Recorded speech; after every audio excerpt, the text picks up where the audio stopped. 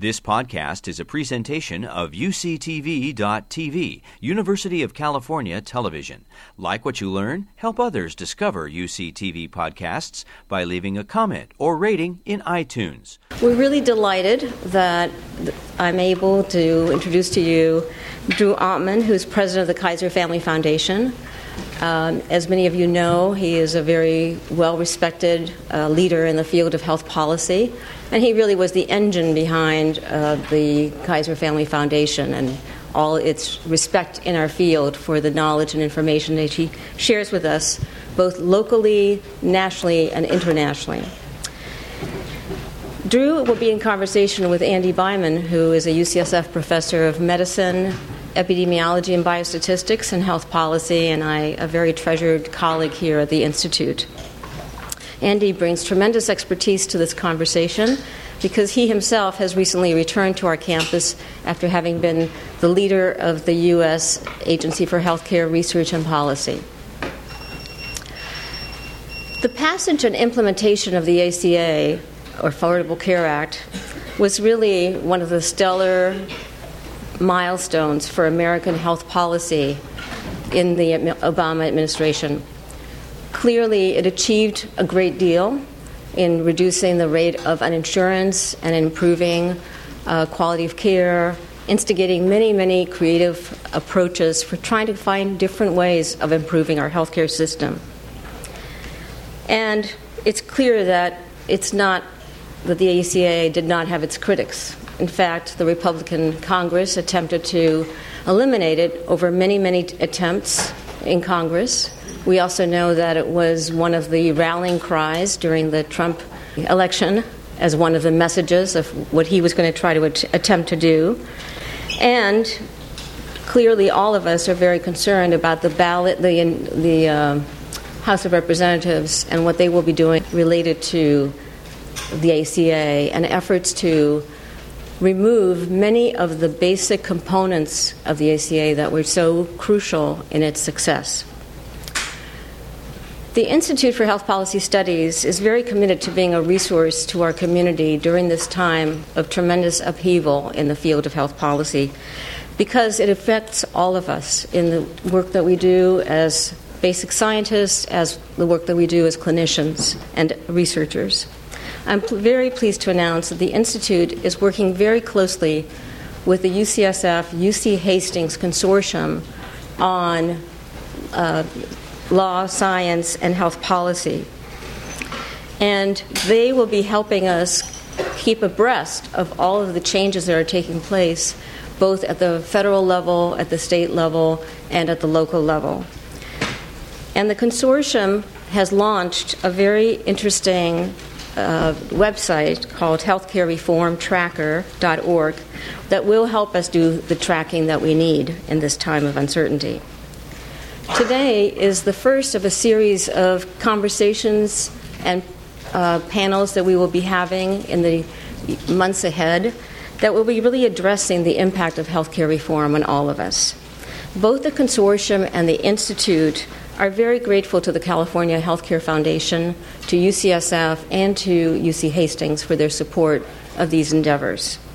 Your handout includes a lot of details about the website and the date of the next event, which will be held in conjunction with the March for Science, April 22nd. You will be receiving a letter from our chancellor regarding particular details about what UCSF will be doing that morning. I also want to put a plug in for the graduate division and their efforts with the Science Policy Group to conduct a series of advocacy activities, and it's called Advocacy for Science and Scientists in the year 2017 and beyond. I want to turn things over to Drew and Andy without any further delay, so I'll invite you to read their biographies, which also appear on your handout. Now please join me in welcoming Drew and Andy Byman in conversations about healthcare in Trump's America.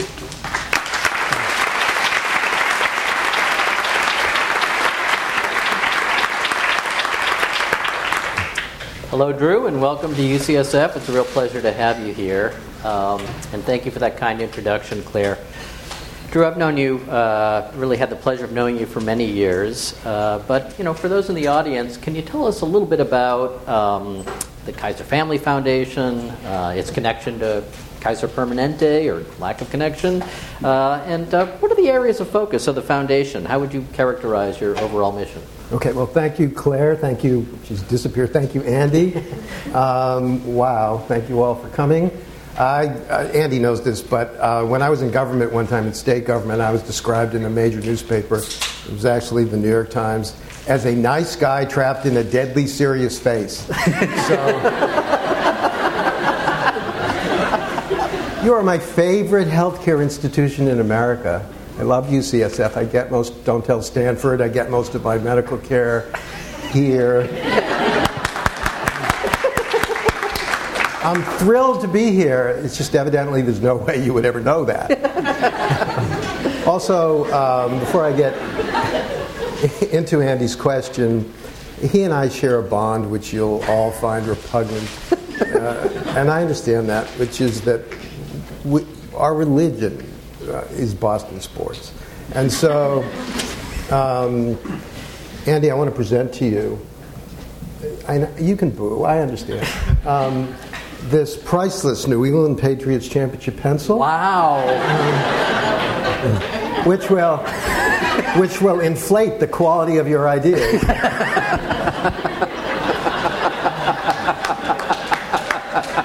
I have a second pencil for whoever asks the best question later, defined as the question I can't answer. All right, the Kaiser Foundation. Well, it was actually my grandmother's fault. It's true, in a sense, in a profound sense. The day I received my PhD, it was in political science at MIT 100 years ago. I got a letter that day from my then 99-year-old grandmother, Dora Auerbach, and all it said was, "Dear Drew, about that degree, so what are you going to do, open a political science store?" So, I loved what I did as an academic, but I left academia and went to what is now CMS. It was then the Healthcare Financing Administration. This would shock you. Then a new agency filled with esprit de corps in the sense that we were going to drive change throughout the entire healthcare system through our control of Medicare and Medicaid financing. Then one day I drove into the Humphrey building and the guard came over to me and said, "Sir, the Reagan transition team has requisitioned your parking space." It led to stints at various foundations, including the Robert Wood Johnson Foundation and state government, and a brief stint at the Pew Charitable Trust. And then one day, some very forward-thinking national figures had decided to, and I will not tell you the story, particularly being taped, had decided to create a new organization from what I'll loosely describe as the ashes of a previous Kaiser Family Foundation. And they were people whose names you might know, the late, wonderful Congresswoman Barbara Jordan, former secretary of, actually, HEW, Joe Califano, a man named Hale Champion, what a wonderful name, who was a big figure, actually, in California healthcare, but also in healthcare generally. And I said, I'm really not interested in foundations. I've worked in a couple. They're a little bit full of themselves and fairly slow-moving. But I have this thought about a different kind of foundation. Actually, to fast forward legally, we're not a foundation, which wouldn't make grants. It would be an information organization, and through information, this was a time when healthcare was becoming a bigger issue, could try, with no delusions of grandeur at all, to be a counterweight to big money and big politics in healthcare, and through information be a little bit of a voice for people. And that was the very simple, very basic idea. Came out to California. I had no interest in California, but I did think I might get tall and blonde. That worked. If I came. And started the new organization to do what we do now. We basically do three things. We produce all kinds of policy analysis and research from very sophisticated stuff to very basic facts, which we found can be useful. Some of it interesting, some of it mind-numbing. Lots of polling and survey research, which we're well known for, and journalism. We run now by far the largest health policy newsroom in America. But all of it a spectrum of information, which is part of playing the institutional or organizational role as this independent voice on behalf of people that we have been building for now many years, the organization to play. I'll just tell you one funny story. Now it's commonplace. You expect that foundations are involved in policy in some way, but in the beginning it was considered not only highly unusual but radical, the idea that something called a foundation, even though we weren't really one, would be analyzing legislation in real time. And so this was announced, and when it was announced, it was actually front page news in several major newspapers. And the next week I got a letter from the then dean of American Foundations, who was an old and good friend who had once worked with me at Robert Wood Johnson. And it was on her perfect stationery with her perfect handwriting. And it said, "Dear Drew, you will destroy us all and drag us down." Have a nice day. I'll tell you just a couple other things. You mentioned Kaiser Permanente. We have absolutely no connection to Kaiser Permanente except for the crazy letters I get sometimes that say things like, "Why in the world would you waste my precious premium dollars on that stupid study?" Whatever it is. Our name is not particularly good, except we have a good brand if you think about it. Kaiser Family Foundation, because we're not a foundation, we're not connected to Kaiser. So we can have a little contest today. If anyone at the end has a better new name for us, I would love to have it. And finally, we're moving. We have a building in D.C., but our headquarters have always been in Menlo Park, and we're moving to China Basin so that we can be closer to you. And my hope is that we can create over time a little community with you where we do lots of stuff together. We're going to have a nice conference center, which we will make available for free to you and to all the nonprofits and public agencies in the area to hold their events. So I am really looking forward to that and to building this new community with you. I might even grow my afro back again. So Drew is obviously a bit of an introvert, and so I'm going to try to draw him out a little bit. I'm just trying not to talk about repeal and replace anymore than I have. So that does get us onto that. Yeah, so I know it's pretty hard to not read or listen or watch something in the news these days.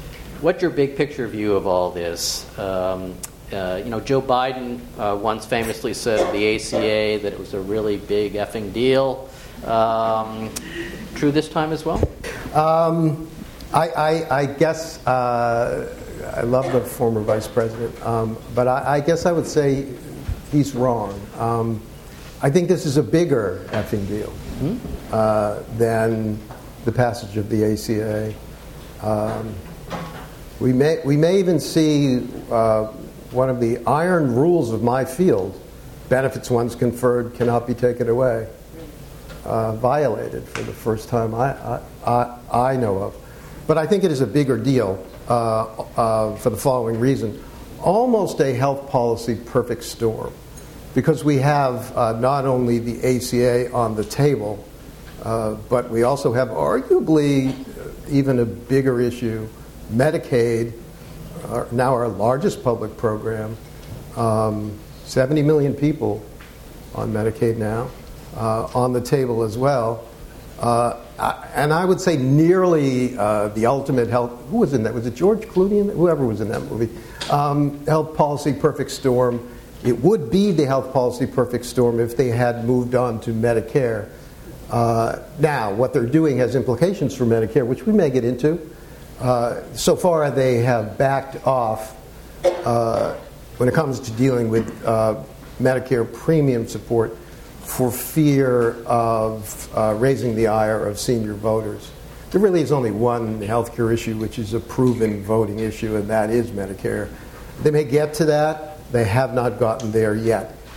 So I think it is a bigger deal, actually, because the two giant programs that mean so much to low-income people and populations we're all concerned about are on the table, and potentially Medicare as well. But that's only half the story. There are bigger issues which are also interwoven into these policy debates they're having right now, where we focus on the ACA, we focus on Medicaid, which do not get enough discussion. I wrote an op-ed about this that I don't think got a lot of traction in the Washington Post not too long ago, that really deserve more attention. Because what this is also about are bigger things. It is also about, and this is very much the agenda of conservatives on Capitol Hill and has been for a long time, fundamentally changing the federal role in health. It's not just about they promised to repeal Obamacare. It's fundamentally about changing it to cap federal spending and limit or even eliminate what we've known as the major entitlement programs. This is a more important long-term objective to Congressman Ryan, Speaker Ryan, and other conservatives on the Hill than whatever they do or don't do with the ACA. Capping federal spending, which they do principally through their Medicaid change, and wanted to do by transforming Medicare to a premium support program, and do in a more limited way by reducing the subsidies, but they don't eliminate them in the current bill under the ACA. Other more fundamental changes as well. One is about the nature of health insurance, shifting it from and accelerating an ongoing change from more comprehensive to less comprehensive, skimpier coverage with higher deductibles. This has always been the conservative vision of what health insurance should look like in the country, and that is greatly accelerated by the American Health Care Act. It is, to me, also about shifting what passes for our national cost containment strategy in the country. We've never had a real national cost containment strategy in the country, but of late we have focused on delivery and payment reform. It's the center of it, and you were very involved in that when you were in D.C. Well, that is now, to a large degree, by the boards as we shift to a focus on what? Capping federal spending and a focus on the federal budget, and the demand side, high deductibles, and conservative beliefs about the ways in which that will or won't limit utilization and limit spending. So a shift in our cost containment strategy, and most fundamentally, really, as is, I think, fairly obvious, it's about fundamentally rewriting the social contract in health. And whether we are concerned about each other as a community or everyone should make their own deal. Whether as a matter of national policy, we are responsible for those who are least fortunate among us, or those responsibilities fall on individuals or on states. So I don't think it is, I hesitate to use the word jest only, about things which are a bigger effing deal than the passage of the ACA by themselves. What happens to the ACA and what happens to Medicaid. I think it's actually about these larger things, which are profound changes in direction in our field, in healthcare, with big consequences for people. That's a bit long-winded, but it's important to me to say those things. So, how do you think this is playing out with the American people? I mean, at Kaiser, you do a monthly poll. You also poll with other organizations.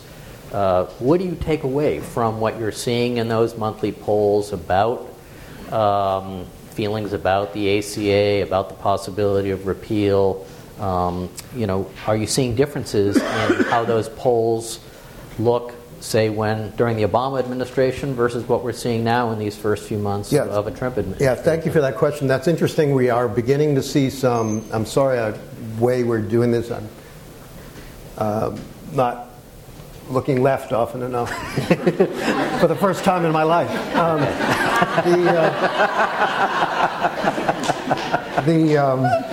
We are seeing some changes which are really quite interesting. We do an incredible amount of polling and survey research. So we've been doing, for example, a monthly tracking poll on the ACA since the law passed in 2010.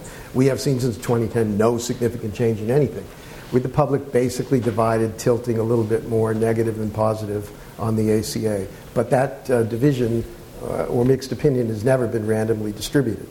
It's been distributed purely along party lines, where Democrats favor the ACA, Republicans intensely dislike it, and independents are stuck in the middle. We are finally starting to see that shift, and I think it's because people are worried that benefits that they may, even some of them only have distantly understood came from something called Obamacare, may be lost to them.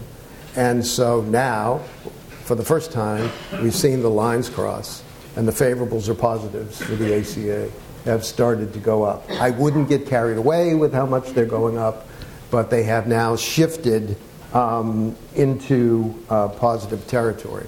I would also say, just as a general reflection on the polling, that has convinced me, as I talk about deeper changes that we see, of another big change in our field, which is, as I've grown up in the field for longer than I care to discuss, I've been in it longer than I care to discuss. You know, we always thought that the major dynamic in our field, or the major force in our field, and one of the impediments to progress, has just been the role of healthcare's major commercial interests and, you know, the industry and all parts of it. I'm absolutely convinced that the major dynamic, obviously still critically important in our field, has been partisanship in recent years, and fundamental partisan differences, which are genuine differences in policy, but also just political partisanship as well. And we have seen that in our polling. There is nothing we can ask in our polling that does not divide along partisan lines, including people's perceptions of their experiences. So if you ask people who are in the marketplaces whether they have benefited or not, whether they think they've gotten a good deal or not, it doesn't matter whether they have a high deductible or a low deductible, or they like their premium or they don't like their premium. Literally, the major thing that explains whether they like their experience in the marketplace or they don't is whether they are a Republican or a Democrat. I mean, it is absolutely pervasive and astonishing, so much so that I am convinced, except the head of our polling group, because she has also been the president of the American Association of Public Opinion Research and won't let me fool around. If we asked, you know, will the ACA take us to Mars, or will it solve the climate change problem, we would get a perfect split between Republicans and Democrats on that question. So that is still with us. We see that in the current debate. That hasn't changed.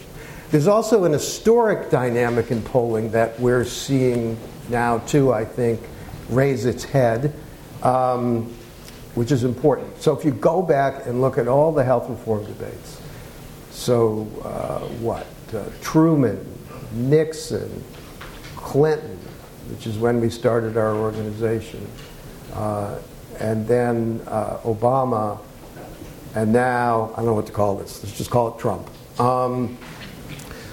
They all showed the same phenomenon.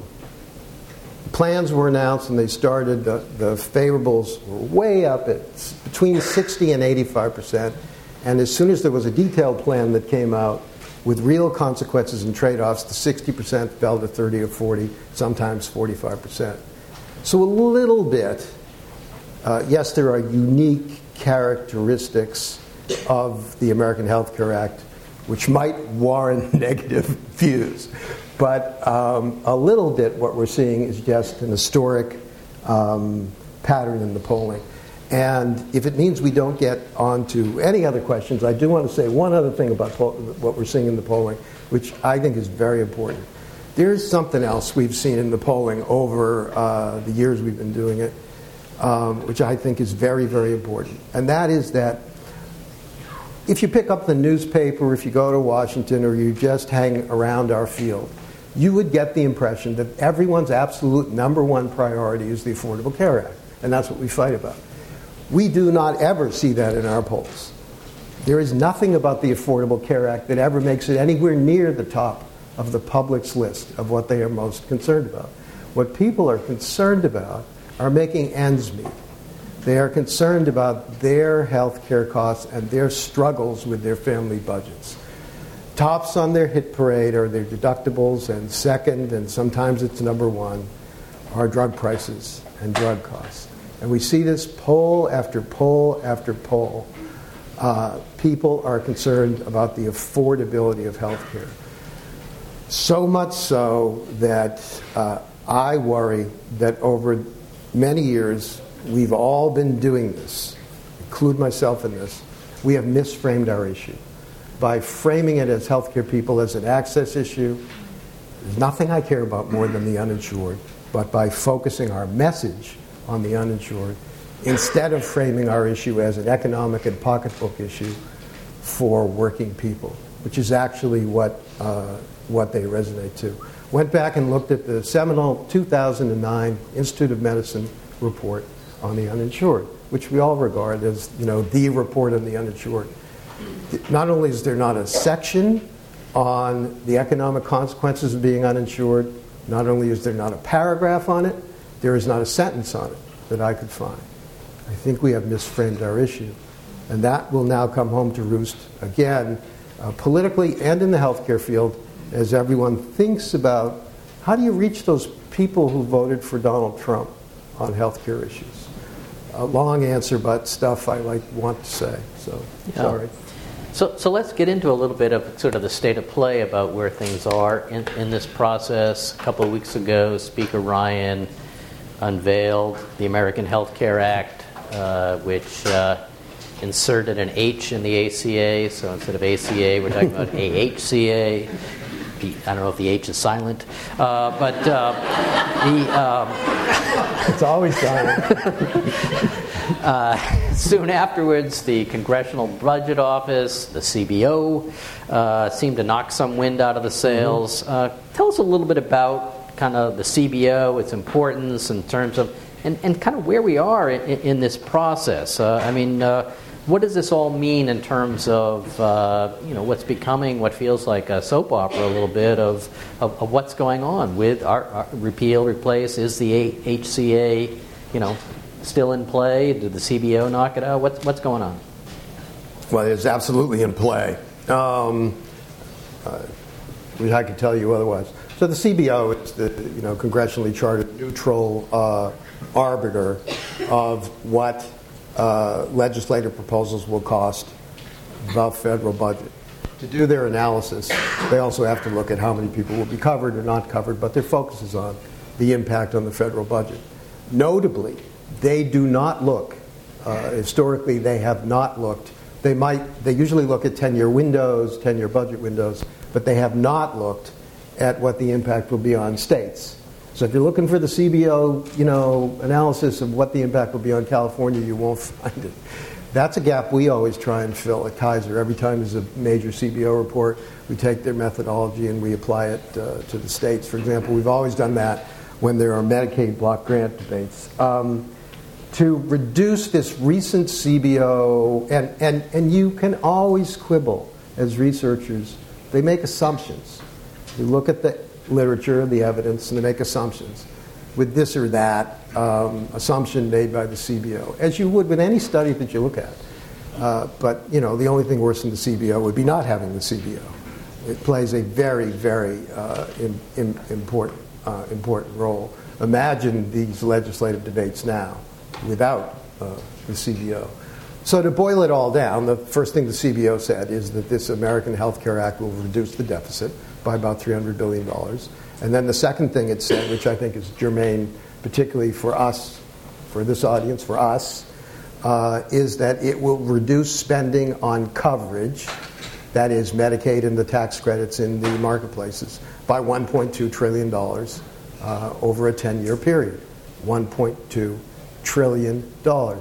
So surprise, it also said it will reduce coverage by about 24 million people, and we will end up in a world again in our country, if all of this happens, with 52 million uninsured people, adding the uninsured remaining, because the ACA didn't cover anyone and everyone, and many people are not eligible, and the newly uninsured who would become uninsured as a result of the changes in the American Health Care Act.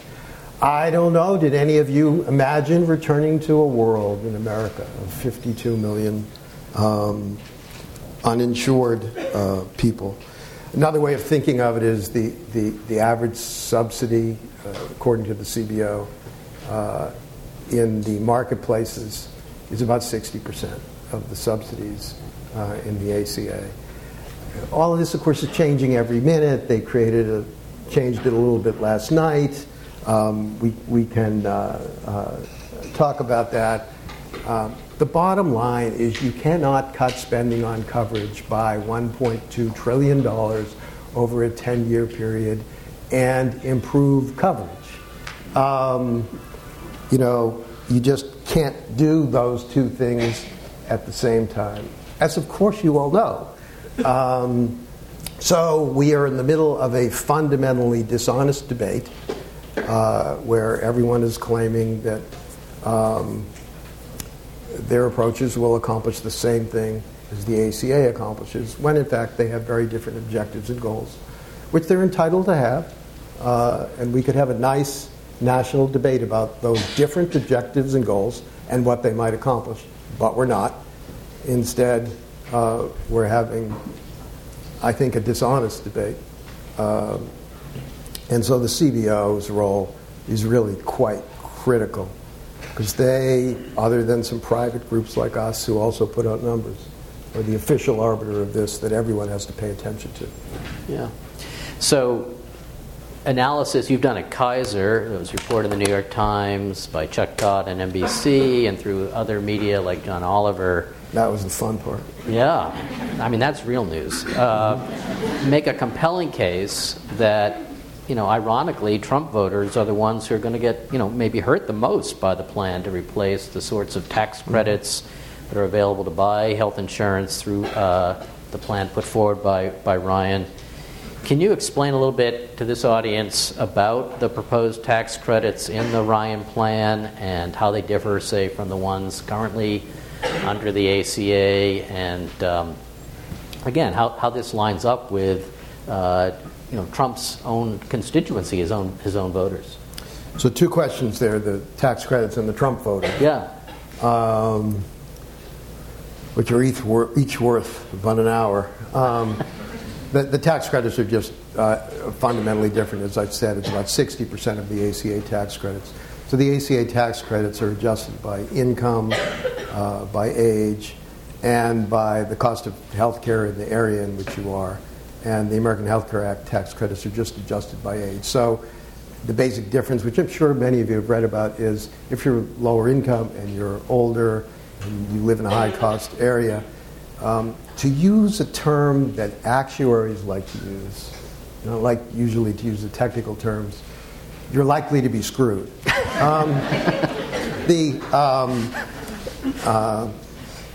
You could have a $4,000 tax credit, but a $14,000 premium, because the credit doesn't adjust with the cost of your premium as it does under the ACA. There are some younger populations in lower cost areas that do okay under the American Health Care Act. So it really is very different. The big difference, though, which I'm writing about in a new column I'm doing, and I don't know if any of you get Axios, which is a new publication. Anyway, I've been writing in the Wall Street Journal, and I've shifted it to this Axios thing, and I have one starting tomorrow, I think. Anyway, so you're going to have many more people with a much more modest tax credit. This is the way the market's going to work, if this happens. Only the sicker people are going to stretch to get the more generous plans. Therefore, the companies are going to lose money in those plans, and they're going to stop offering those plans. They will no longer exist. What will happen is what I loosely call the bronzification, if you think about it in ACA terms, of the insurance market. It means that what will mostly exist in the new insurance market that will replace the ACA marketplaces are very high deductible plans. So if you're following this debate, everyone's running around talking about what the premium will be and whether it will go up a little or down a little under the American Health Care Act as compared with the ACA, missing the point that to people it's their total out-of-pocket costs that really matter. And if you need health services, that's really what matters. And what will be available on this market are almost exclusively, if not exclusively, high deductible bronze-like plans. This will accelerate a trend in the country, which I happen to believe is arguably more important than the ACA itself, which, because it has affected everyone, including the 150 plus million people in employer-based coverage, not the smaller number of people in the ACA marketplaces. And that's the trend towards skimpier high deductible coverage. I think that in terms of impact on people, their ability to pay their bills, their ability, therefore, to pay the rent, to buy food, to put their kids through school, all those things, which I think health insurance is about. I don't think it's just about getting health care, important as that is, will be affected.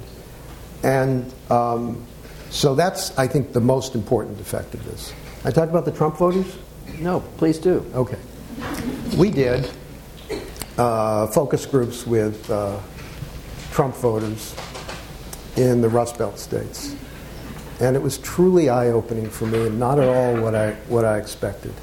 So I was in, say, New Cumberland, Pennsylvania, which I'd never heard of till we did the focus groups.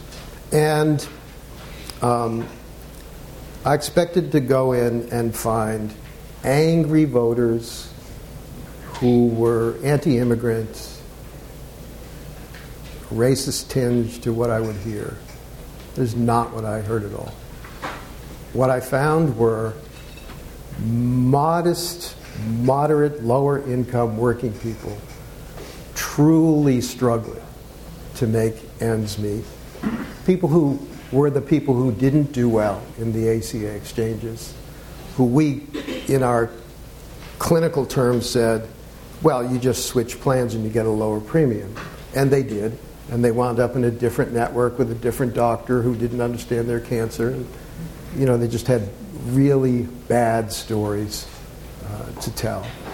And they were struggling. One guy, I remember, flew to Poland twice a year because his plan in a narrow network wouldn't cover his diabetes drug, and he could literally buy it, or he said he could buy it in Poland.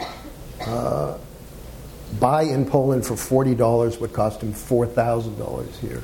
And he would go twice a year and do that. These people, notably, had voted for Barack Obama twice before. And then they voted for Donald Trump. They were casting about for a savior.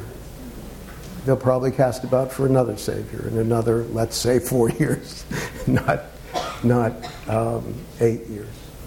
So that's what we found, but that wasn't what was so eye-opening. What was so eye-opening was when we then described to them in very general terms, so these are the characteristics of the kind of plan that Donald Trump or Republicans in the Congress might bring to you. And we loosely and in the most basic way we could described the broad outlines of a high deductible plan with a savings account. And we tried our best, as we always do at Kaiser, to be fair about it and objective about it. And they recoiled in horror. And they looked at us and they said, that wouldn't be insurance. I could never live with that. I would be bankrupt if I had a plan like that. But they weren't angry at Trump. They said Donald Trump would never do anything like that. He's a businessman. But they weren't angry at Trump. They were angry at us. What they said more was, why are you asking us that question? You're making that up. That could never happen. I reject that question. You shouldn't be asking us that. He would never do that to us. Why are you saying that? And some of them got really physically angry at us for describing what we believe, what is the basic contours of an American Health Care Act plan. How they would feel if such a plan actually passes in the Congress several years from now, and they actually have that plan, well, you can imagine. But it truly was eye-opening for me, and my personal reaction to it was not to be angry or frustrated, it was more to be sad. Yeah, sad. These really were people who were struggling to make ends meet. There was also a note about Medicaid. They deeply resented the Medicaid program, that their taxes went to it, and they had only one wish about Medicaid, that they could be on it, because the coverage was so much better. And consistently and universally, that's what they said about it. Wow. And we may come back to Medicaid. Yeah. Actually, let's talk a little about Medicaid, because that is another feature, as you mentioned, as part of the proposal by Ryan. We call that Medi-Cal here in California. But what do you see happening under the Ryan plan with regard to the expansion of Medicaid? That was a very significant part of how coverage grew as a part of the ACA.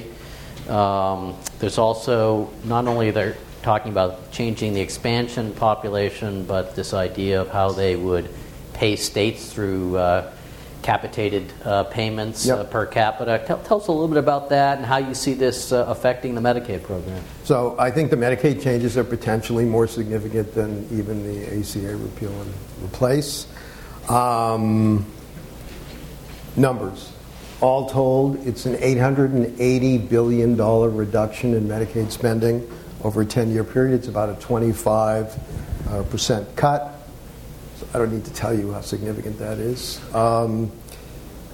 They freeze the expansion in 2020 and reduce the federal match from what will be 90% to whatever a state's regular match is in California, 50-50. Yeah. The per capita cap is a much more complicated subject, and they changed it again late last night, to give states the option of a per capita cap or a traditional block grant where you just get a chunk of money, trended forward by, I haven't learned yet what it would be for the conventional block grant option, but a per capita cap freezes a state's spending, and then, but it grows with the number of people on the program. And it's trended forward by some factor, which before last night was going to be the medical component of the Consumer Price Index. Last night they changed it to be the medical component of the Consumer Price Index for adults and children, and the medical component of the Consumer Price Index plus 1% for long-term care and the disabled. Why, I don't know, except I will tell you that in the past, one of the ways block grants have been defeated was because of the fact that the disabled community and the long-term care community have powerful lobbies, and low-income adults and kids don't.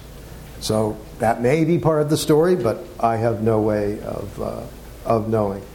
So essentially what a per capita cap or a block grant does is it freezes a state where it is.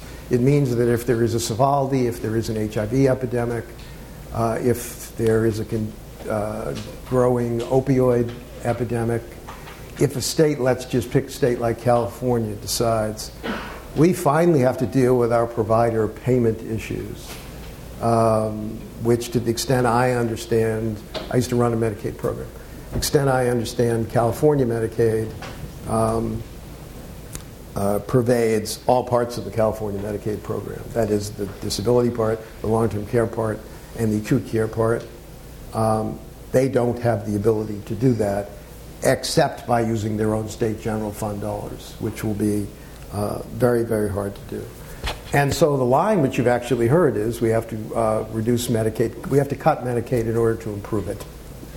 It reminds me only of sort of that old Vietnam, we have to destroy the village in order to save it. So that's what a per capita cap is, and that's what they would do. There may be some resistance to all of this in the Senate. We will see. The world behaves as if Medicaid is an incredibly unpopular program that everyone finds their reason not to like. Providers are frustrated with it. Even liberals have their reasons because, it's not equitable across the states or it doesn't do enough. And conservatives hate it and describe it as a broken program. But I'll tell you something. It's not the old Medicaid program. Literally half of the American people report that they or a family member have been served by the Medicaid program. And they like the experience that they had on the program. If you line it up and talk about making changes to the program or cuts to the program with supposedly sacrosanct programs like Social Security or Medicare, it is not up there with Social Security and Medicare, but it is not far behind. So I still think there's more to this story. There is another shoe to drop. It will not be the easy win that they think it is. It may go or change, but not quietly. I mean, one of the arguments that's been made by the Republicans is, well, yeah, we're cutting you, but we're going to give you more flexibility. In states, do you see opportunities for more flexibility? And generally, just kind of thinking about California, what you touched on, based on data from Kaiser, California expanded coverage more than any other state under the ACA. Are there going to be ways to make use of that flexibility? Are there other things that California can do to sort of, if this ultimately passes, can we, as a state, resist? Are there things that we can do to adapt? So now I'm at risk of not having an upbeat message today. This is not helpful. Okay, sorry. California has accomplished something unbelievable. The uninsured rate in California is now around 7%. I think it's 7.1%.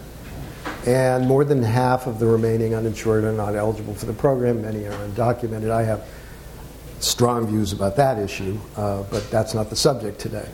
And so almost European levels of coverage, really, in California. It's an amazing, amazing achievement that everyone here should feel really very good about. Many people in this room have worked on that.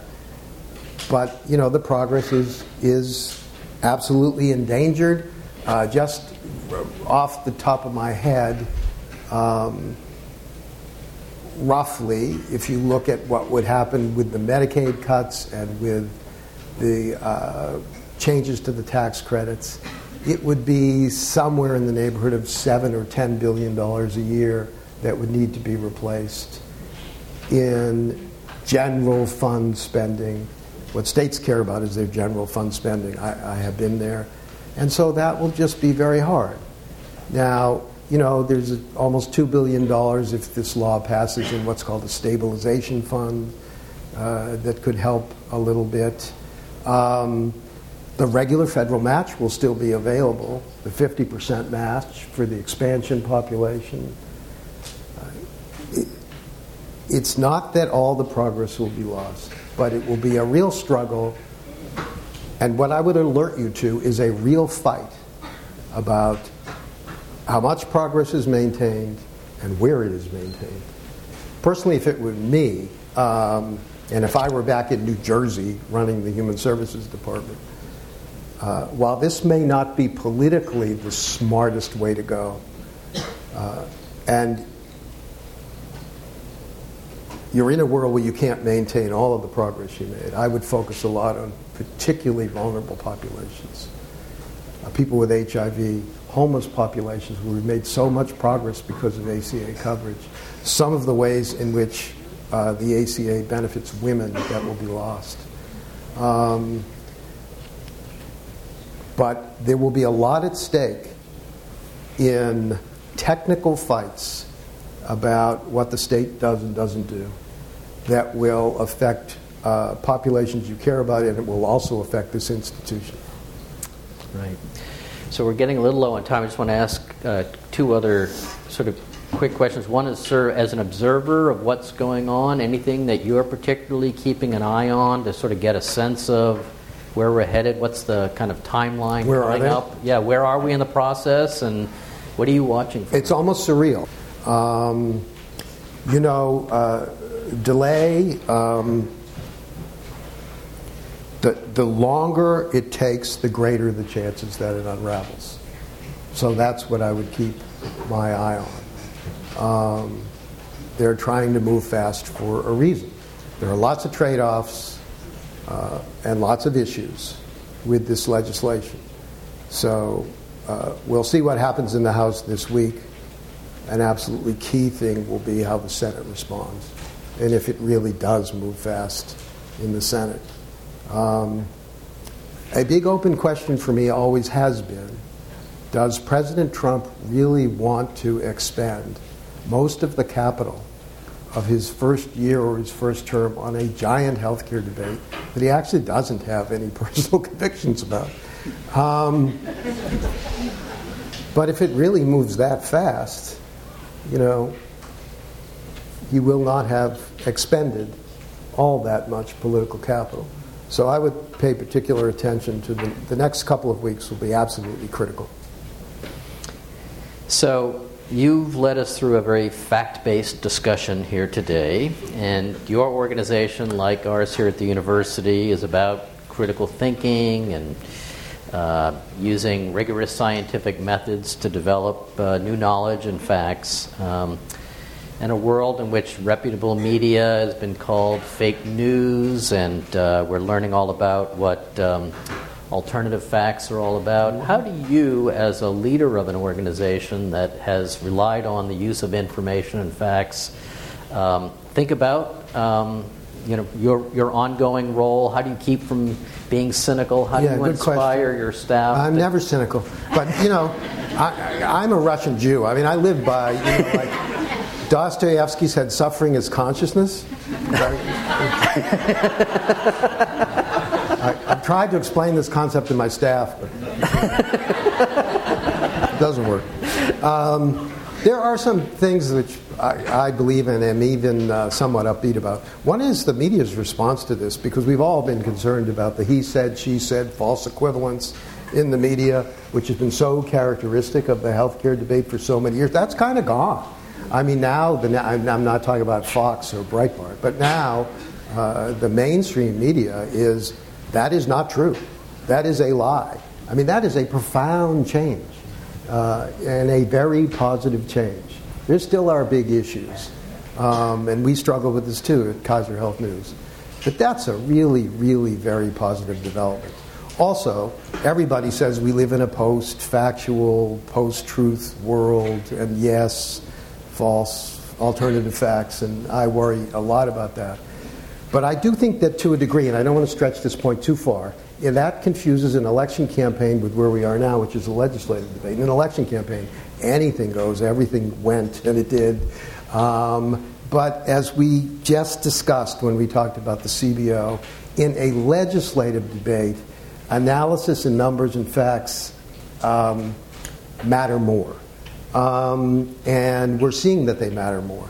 I actually deeply believe that they do matter and that they can matter. And by the way, what choice do we have but to make sure that they matter and do our best to make sure that they matter on behalf of people? I mean, that really is our job. That doesn't mean it's easy and that we don't have to do some things differently. When the tax credit proposal came out, we had to get our map of how it would affect every county in the country up in 4 hours. And we did. We used to do stuff, I know you have different masters, I'm not preaching to you, in referee journals. Now, typically, we put something in a tweet with a chart with backup on the web. I mean, because debate, we have not a 24-hour, it's more like a 24-minute news cycle. And to play our role, we have to operate in that kind of world. The last thing I would say is just to share with you, my most difficult conversations have been with my younger staff, who are just in disbelief that they're living in the world that they're living in, and these changes are occurring. And as I thought about it, I realized, because I'm old, they've not lived through get under your desks in the Cuban Missile Crisis, or the assassinations, or the people in the streets, or Vietnam, or Watergate.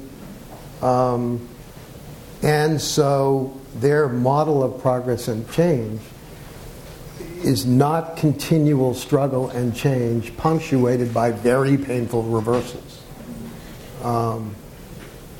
But that has been our experience. And so this just may be one of those times. But we all have to keep at it in the ways that fit us. For each of you, it will be different. For us at Kaiser, we have our particular way of doing what we do, and there's an Andy Beinman way, too. And so I believe that in the long run, you know, as a country, we arc towards progress. But it only happens if everyone tries as hard as they can in the ways that suit them. If that sounded like an ending, it was intended to be. Well, it was very well done. And You've been listening to a podcast by University of California Television. For more information about this program or UCTV, visit us online at uctv.tv.